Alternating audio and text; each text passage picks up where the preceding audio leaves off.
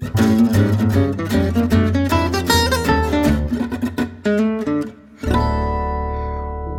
back to The Bulwark Goes to Hollywood. My name is Sonny Bunch. I'm culture editor at The Bulwark. And I'm very pleased to be joined today by Summer Lopez, who is the Chief Program Officer for Free Expression at PEN America. She joined PEN America in 2017 and previously worked at United States Agency for International Development for 8 years. Posted in Zimbabwe, all over the place. Great stuff. And I wanted to get you on today to talk about something that it's pretty important to me. It's a little bit outside of the normal wheelhouse of this podcast. It's a little more Hollywood focused, but I think freedom of expression is important to everyone in Hollywood, obviously. And that was the attack on Salman Rushdie and your guys' response to it, which I think has been really great. So could you just fill folks in on a little bit of the background here? I'm sure people know about the fatwa and all that, but just set the stage for us. Sure. So, I guess I'll set the stage a little bit in the context of Salman's relationship with PEN America as well. I think when the fatwa was announced, it was a moment, for PEN America and for our community as well to really respond and stand with Salman. And that was a moment that people really, took up the cause of defending him at that time. Of course, when he eventually kind of emerged from living more quietly for a while, he then became the president of PEN America in 2004. And, he led the organization during sort of the post 9/11 era. He created our PEN World Voices Festival, which is an international literary festival really intended in that moment to ensure that kind of global cultural and literary dialogue and exchange wasn't lost. And he's remained an absolutely stalwart defender of freedom of expression and of other writers under threat around the world. So he's been an advocate, a supporter, and a part of PEN America. He's a regular figure at our events, so of course this came as just an absolutely devastating shock. This attack, it's not.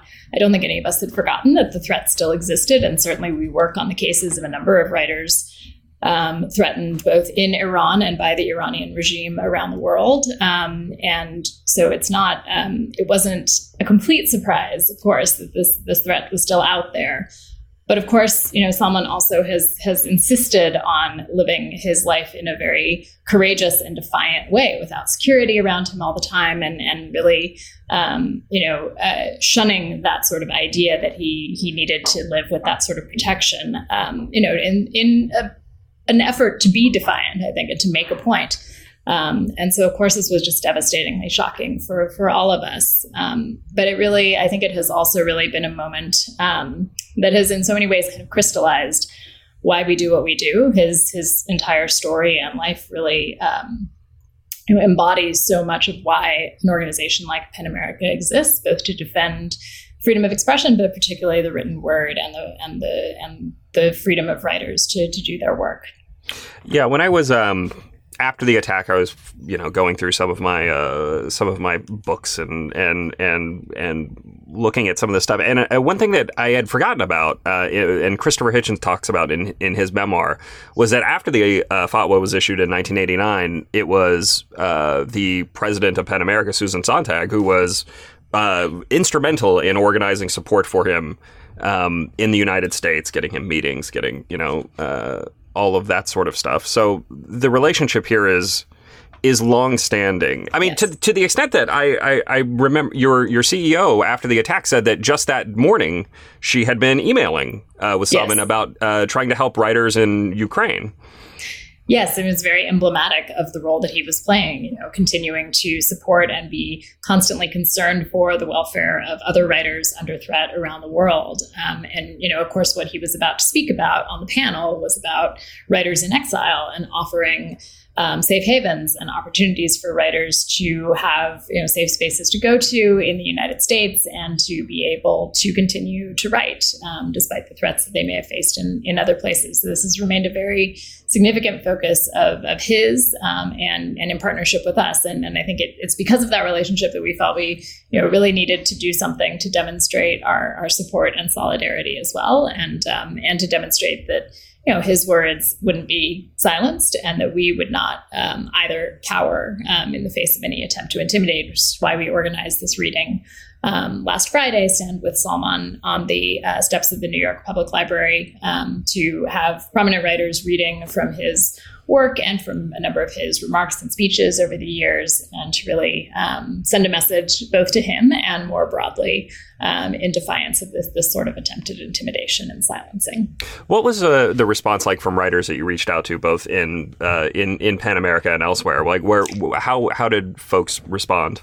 It's been overwhelming, and some of it came from the writers themselves. I mean, as soon as it really became clear that he would thankfully survive, we were hearing from writers about what they could do, what we could do as PEN, and we had also begun talking about it too. And it just sort of came together as a very natural way to demonstrate, our support and to stand with him. Yeah. What can people do now to help support both Rushdie and you guys at PEN in terms of spreading the word and helping get the word out?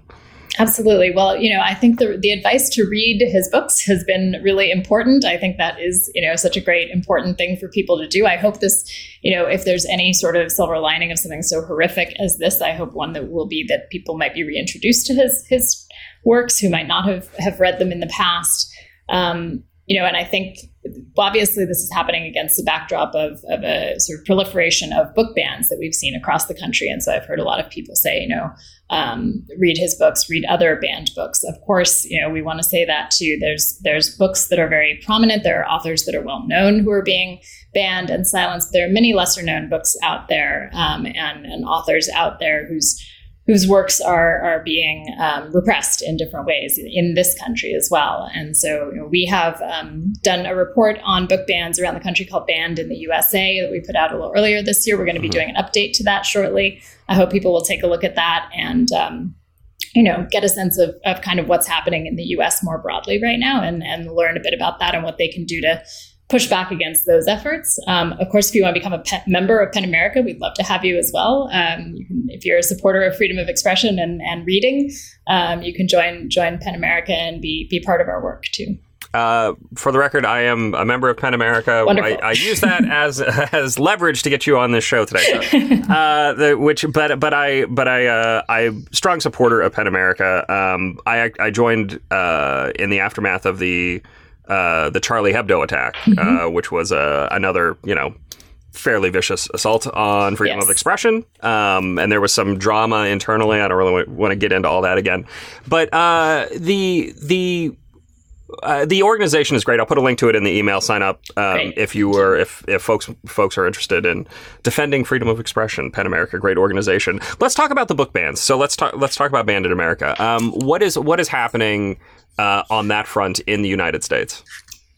Yeah, I mean, what's happening is really an unprecedented assault on what we are calling the freedom to read in schools and libraries across the United States. And, book bans are something that PEN America has worked on for decades.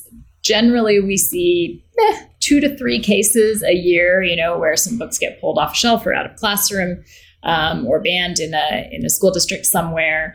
Typically, if we write a letter, we raise a little bit of a fuss. The decision might be reversed. Nobody likes to be called a book banner.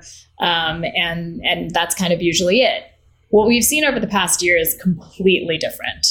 We looked at from starting in July of 2021 to the end of March of this year, we tracked over 1,500 book bans occurring in 86 school districts in 26 states. And we've unfortunately, it has not slowed down since then. And we're really seeing attempts to target books, particularly by or about people of color and LGBTQ folks. So it feels very directed at particular stories and identities. Also books about issues of race, gender, American history. This is also connected to some of the legislation we've seen that we've called educational gag orders, barring discussion of certain issues and topics in classrooms and both at the university and K through 12 level. So it's sort of a broader, very alarming assault that I'd say we're seeing around the country right now. Yeah. Can you tell us some of the specific books that have fallen under these bans? Yeah, so one of the ones that there's a book called Genderqueer by author Maya Kobabe. That is one that has come up a lot. There's All Boys Aren't Blue. There are a number. There's of course some of the children's book versions of some of Ibram Kendi's work. There's a range of issues of books, again, that we have seen kind of come up over and over and over again in these attacks. And so what we often see is that people are often sharing lists of books to essentially complain about to their school districts. There's a organization that has a sort of recommended list of books of concern on their website.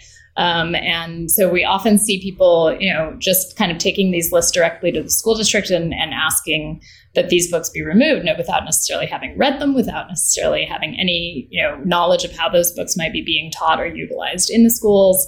But that's something that we're seeing quite a bit of as well. And let's talk about the educational gag orders a bit too, because I know it's a very controversial topic. One of my colleagues here at the Bulwark, Sarah Longwell, wrote about this in the Washington Post. The fear that such a gag order would prevent her children from talking about her relationship in the classroom. She has two moms, her daughter, and like that. Is the sort of thing that could fall under one of these rules. So what is happening there, and what are you guys doing to kind of push back against them? Yeah, so what we've seen, and we just put out a new report on this this week called America's Censored Classrooms.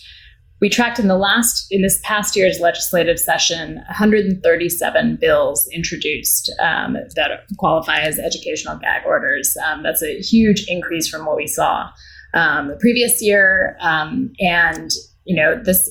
These are primarily bills that would restrict discussion of, in often cases, sort of divisive concepts. And again, they're almost always very vague and broad in terms of what they consider to be off limits. And so our real, the concern is both that schools and teachers may be held liable in certain ways for the things that they want to talk about and teach about in the classroom. But the broader chilling effect is also the real concern, right? That nobody has a good sense of how they, what would exactly kind of violate these laws. And so we are hearing examples of teachers having shied away from, answering questions about things like slavery and the genocide of the Native Americans, and really being very circumspect about the things that they will touch on. And I think that the concern expressed is a very real one. So the impact of this, I think we're already starting to see, even though, certainly not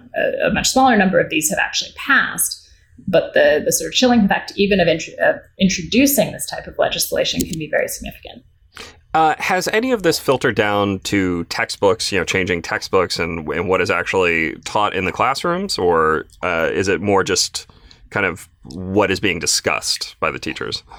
So I'm not sure we've had really the time to see that kind of level of impact. Obviously, textbooks tend to be a little behind anyway. Only every so often the states revise those, but we have obviously seen debates around what should be in state level curriculum connected to these conversations. And there was just a survey released by RAND that stated that 1 in 4 teachers said they had been told by school or district leaders to limit their classroom conversations about political and social issues generally. And some of those were also in cases where they have an official restriction and gag order in place. And so, really feeling like there are policies that are putting that kind of pressure on them, and that the districts and the leaders within those districts are also feeling a tremendous amount of pressure. And that is trickling down to teachers in the classroom too. Yeah, I saw. I don't know if you saw this, but the Penn social media team tweeted out a story about the Scholastic Book Fair in a nearby town to me. I live in Dallas, Texas. Grapevine's not too far away. I think I'm still not great with the geography, but a Scholastic Book Fair basically was like, well, we can't come because we won't give the school district a list of all of the books that we're going to be selling there. We can't, figure out. We don't want to divide, by age groups and all that. Are we seeing that sort of thing happen around the country, or is that, kind of infrequent. This so far seems to be a little bit of a new thing, but we are concerned about it and the possibility that we could see more of it. All of these things kind of started out as one case where we thought, wow, that seems way beyond the line. That's not probably going to happen in a lot of different places. And then it absolutely has. And so this is also one that we're definitely watching for that reason, and I think it's just indicative of sort of this broader culture suddenly where the sense is that all of these books might be dangerous and, we have to review them and make sure that nothing dangerous is getting through. I remember going to Scholastic book fairs when I was little. I don't think any of that was happening at the time. And so, it's really, I think it's just alarming in terms of the kind of broader shift that we've seen in this sort of sense that, that if any parent disapproves of a book that is being made available to students, that they have the right to ban access to that for all students, and that that's completely contrary to the concept of freedom of expression and to students' rights to access a wide range of stories and ideas, and that's kind of what access to books and literature is supposed to be about in schools in particular. Yeah. So to play devil's advocate, in the report about educational gag orders, you mentioned, look, it's a fraught topic. It's a controversial topic. Parents are obviously very mindful of what their kids, experience, especially younger kids, in high schools. You can maybe have a broader range. Elementary schools, it's a little trickier. How do you balance the concern of parents with the concerns about freedom of expression and the ability of children to access? I mean, children.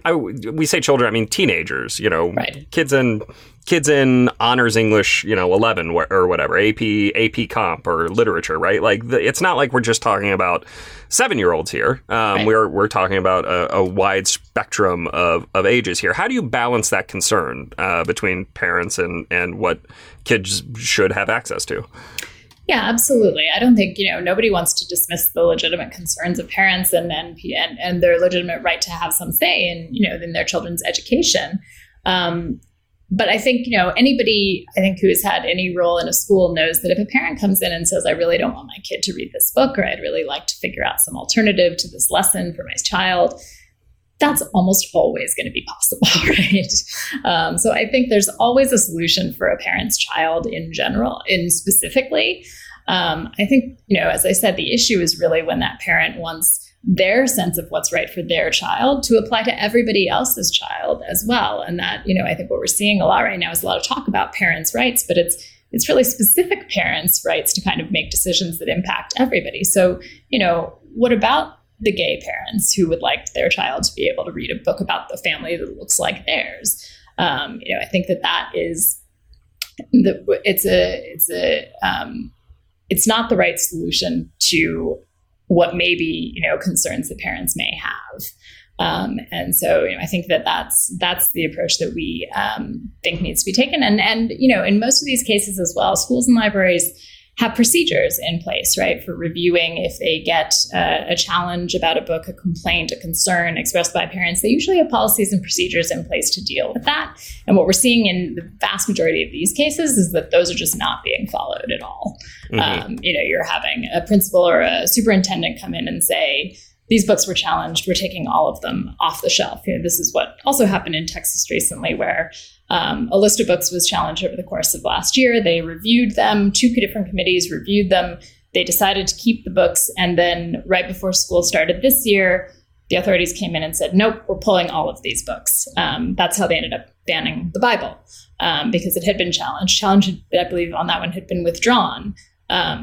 But everything that had been challenged ended up getting pulled anyway, with complete disregard for the actual process. Yeah. Irony there. Yes. That is what we call irony. It's funny. I was looking back through Suzanne's book, Dare to Speak. Suzanne Nossel, the CEO of PEN America. I was looking back through her book, Dare to Speak, this week, and it's interesting to read. It was published 2 years ago. It's interesting to read with 2 more years of all of the arguments over freedom of speech and expression that we've been having in the country. But there's something that you mentioned in that last answer that I think is very key to kind of understanding the balance of the debate right now, which is the argument that some things need to be taken out of circulation entirely, and people there are certain works that people need to be stopped from reading, or television shows that people need to stop from watching, movies that people need to be stopped from seeing, and other people who are, just critical of those things. And how do you find that balance of criticism versus de facto ban? Yeah, I mean, I think, of course, criticism is always okay, right? I mean, the whole point is to be able to, consume a wide range of things, to debate them, to think about them, to have those conversations. But we can't have those conversations if we can't even access whatever the thing is, right? And I think, there's a sort of an assumption, I think, that if you read a book, it's an endorsement of the book, or it's inevitable that you're going to agree with the book. But people read a wide range of things that they disagree with, and that too is very instructive, right? I think it's important to know, the arguments that you disagree with, so that you can more effectively dismantle them, if that's your goal. I think that we do, and from a kind of access to information and historical honesty perspective, there's a real danger to saying these books, we don't want to read these books anymore. People shouldn't have access to these books anymore, because, potentially then you're essentially erasing some aspect of history or of our kind of cultural conversation that are important for people to understand and know something about. That doesn't necessarily mean it's an endorsement of those books or the ideas in them. I mean, lots of bookstores carry Mein Kampf, and there's a reason, that we think that might be an important thing for people to know exists and to understand the history of. And so, I think there's that, but that none of that should necessarily close down any space for debate or disagreement or criticism. That's part of the idea is to have the room for that. Yeah. Trying to find that balance between, look, obviously, nobody's going. No individual work will be liked by everybody or approved of by everybody, but having access to that thing is still important. Let's go around the world a little bit, if that's. Can we just do a hop around the world? So what is happening from your perspective at Penn? Where are some of the freedom of expression hotspots right now that we're finding trouble with? Yeah, absolutely. So, one of the other things that we do is track the number of writers and public intellectuals imprisoned around the world every year. And so, we have been doing that for the past 3 years now. We've seen, unfortunately, an increase during that time. Last year, we counted 277 folks imprisoned around the world. The previous year, I believe, 2 years prior, I believe it was 238. So a bit of an increase. Some of that, I think, not disconnected from the pandemic and some countries using COVID as an excuse to crack down on dissent. And, the top countries, some of them not surprising, China, Saudi Arabia, Iran, we have, in the past year, been very concerned about the situation in Myanmar since the coup there in the early 2021. We've seen a significant, reversal of the situation there. We've seen a lot of writers and artists imprisoned. Earlier this month, there were 4 democracy activists executed in Myanmar, one of whom was a writer and one of whom was a hip hop artist. And this is something we haven't really seen much of anywhere, honestly, in a while. Except I think there was a journalist executed in Iran recently as well. But that's quite chilling. And so I think the other concern that we have, so I think we obviously see sort of things worsening in places that you wouldn't be surprised are bad, like China and Russia. But we also have seen real reversals in places like Myanmar, obviously, Afghanistan, and a number of other places that had, been on a better track at one point, at least. India has also been a heightened concern for us recently, too. I've got 3 countries here that I have seen the headlines, and I haven't actually dug into this at all. But I saw the story about the Saudi Arabian woman who was visiting back home from college and sentenced to 34 years in prison, something like that. What happened there? was basically for her tweets. And that included the fact that she had tweeted in support of some women's rights activists who had been imprisoned previously, and one of whom, Loujain Alhathloul, was somebody we honored with our Freedom to Write Award a few years ago, alongside two other Saudi women writers and activists. So, I mean, this was just an absolutely horrifying case, this most recent one. And it really demonstrates that Mohammed bin Salman, the Crown Prince of Saudi Arabia, would very much like to have this global image of himself as a reformer and a forward thinker. He is quite the opposite. Obviously, I think the entire international community, the human rights community, was deeply concerned on many levels about the murder of Jamal Khashoggi. One of them being that if, they kind of got away with that, they would be emboldened and empowered to feel that they could essentially get away with anything. And I think, unfortunately, that's a little bit of where we're at. And they've found ways of, whitewashing some of these things. So Loujain Alhathloul, for example, is an activist who was released a couple of years ago. But she's been under a travel ban. She's restricted in her communications, in her ability to work. They kind of create these de facto prisons without bars for people who are released. And so, this is basically what we've seen is no real change in the situation in Saudi Arabia. Maybe things are, getting even a little bit more alarming at the moment. The next country was Afghanistan, which I follow the world of film a little more closely, and I know that people were terrified of what would happen to the Afghan film industry, which had been growing a little bit, had found some room to blossom, and obviously does not really have that space anymore. Right. Have you guys heard much about what's coming out of Afghanistan? I mean, a lot of the focus obviously has been on, people who have continued to try to leave the country. The situation last year when Kabul fell and the U.S.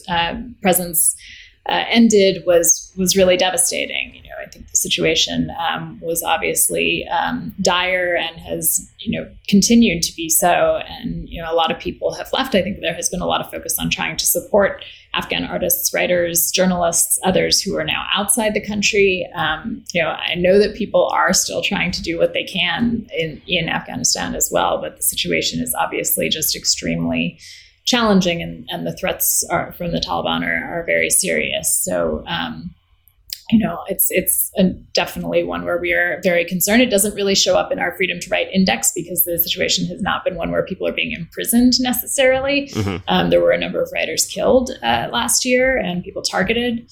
But I think at the moment what we're seeing is primarily kind of intimidation and silencing in different forms.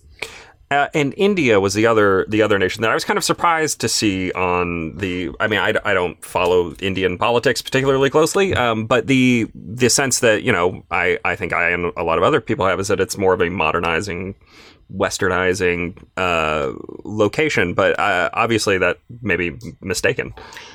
Well, there's definitely been a reversal in terms of democracy and human rights under the Modi government, and we have been seeing that kind of happen over recent years. There have been cases of writers targeted. There have been a lot of journalists targeted by the government, and we just last week actually put out a compilation of writings by over 110 Indian writers from India and from the Indian diaspora called India at 75, marking the 75th anniversary of the country's independence, and have reflecting on the state of India today. And those were quite sobering. Most of these folks were reflecting on the promise of Indian independence and of so much of India's history in terms of democracy and the state of where things are right now, which is a lot of sectarian violence being stoked and shutting down of space for freedom of expression and dissent. Mm-hmm. Mm-hmm. Yeah, it's this is why I asked, because I saw it on the site. It was interesting. I was kind of, again, surprised by that. One last thing I just wanted to ask you about. Again, it's interesting to look back at Dare to Speak now. Again, we've had another couple of years of debates over freedom of expression, First Amendment, and all that. And one of the things that comes up in the book is the the rights and the responsibilities of corporations to kind of safeguard free speech. I mean, obviously, Twitter, Facebook, Instagram, et cetera. Like these are areas where there is not necessarily a legal First Amendment obligation to protect freedom of expression, and indeed they may have obligations to crack down on misinformation or disinformation, things like that. How have you guys seen that kind of play out over the last couple of years here, and what do you think the state of freedom of expression online is at the moment? Big question. Big question exactly. to end with. And it's such a complicated question. I mean, you're right. Obviously, these are private companies, not bound by the First Amendment. They have the right to sort of create the communities that they want to create online. But they are also, in some ways, are kind of de facto public squares, and they are places that are important for public discourse, for writers and artists to create and promote their work. They are spaces of creativity and of global dialogue and exchange. I think it can be easy to forget some of the things that these platforms offer to us and the ability that they give people who live in countries where they're the only place where freedom of expression can exist. But obviously there are very serious concerns, and the spread of disinformation. We do a lot of work on disinformation. We also do a lot of work on online abuse and its impact on writers and journalists as a threat to freedom of expression, because we know that it silences people, that it drives people off of the platforms, can drive people out of their fields altogether in some cases. And it's really a very alarming concern. And so, part of what we have always tried to do is think about what are some of the solutions to these problems that don't themselves infringe on freedom of expression. And just asking the platforms to kind of take down more stuff is generally not the best solution, in part because they're not always very good at it, right? They don't necessarily succeed in distinguishing correctly between actual disinformation and satire or art or, people just expressing themselves freely. And, so I think we have tried to figure out what are some of the ways that we can make the internet a more open and equitably accessible space for people. And, we put out a big report last year that was looking at kind of technical solutions, technical steps the platforms could take to better protect people from online abuse that wouldn't infringe on freedom of expression, pretty basic things that they could do. I think we have seen some progress on that from some of them. But it's tricky because I think, in the same way that we don't want to ask government to kind of do significantly more to regulate speech online because of the many dangers associated with handing them that power, we feel somewhat the same about the major tech companies as well, right? Because of the power and the scope of power that they have over public speech. Yeah. Yeah. Well, that was everything I wanted to ask, Summer. If I always like to close these interviews by asking if there's anything I should have asked. If you think there's anything folks should know about Salman Rushdie, state of freedom of expression, whatever, anything you think folks should know about? I mean, I think I'd just say, I think that the attack on Salman Rushdie has been, for us, I think, a moment of really crystallizing why it is that we do the work that we do and why it is essential to protect freedom of expression for all, and why it's important to protect the right even to offend, because you never know who you're going to offend, and you don't really want to decide, who's going to decide what is offensive and what is the appropriate response. This is, I think this is a real moment to think about why free speech matters and why it's essential that we protect it for all of us, because if it's threatened for any of us, none of us really get to enjoy that right. And I think that Salman has really embodied that through his work and his advocacy throughout his life. And so I think it's been a moment in which we all at PEN America, I think, have felt very kind of mobilized and inspired to remember why we do this work, and hope that others will join us in that. Co-sign that. Everybody should go sign up for a membership at PEN America. I am a member, so listen to me, Excellent. Your humble podcaster. Do what I tell you to do. All right. Thank you very much for being on the show, Summer. I really appreciate it. Thanks so much for having me, Sunny. My name is Sunny Bunch. I am the culture editor at The Bulwark, and I will be back next week with another episode of The Bulwark Goes to Hollywood. See you guys then.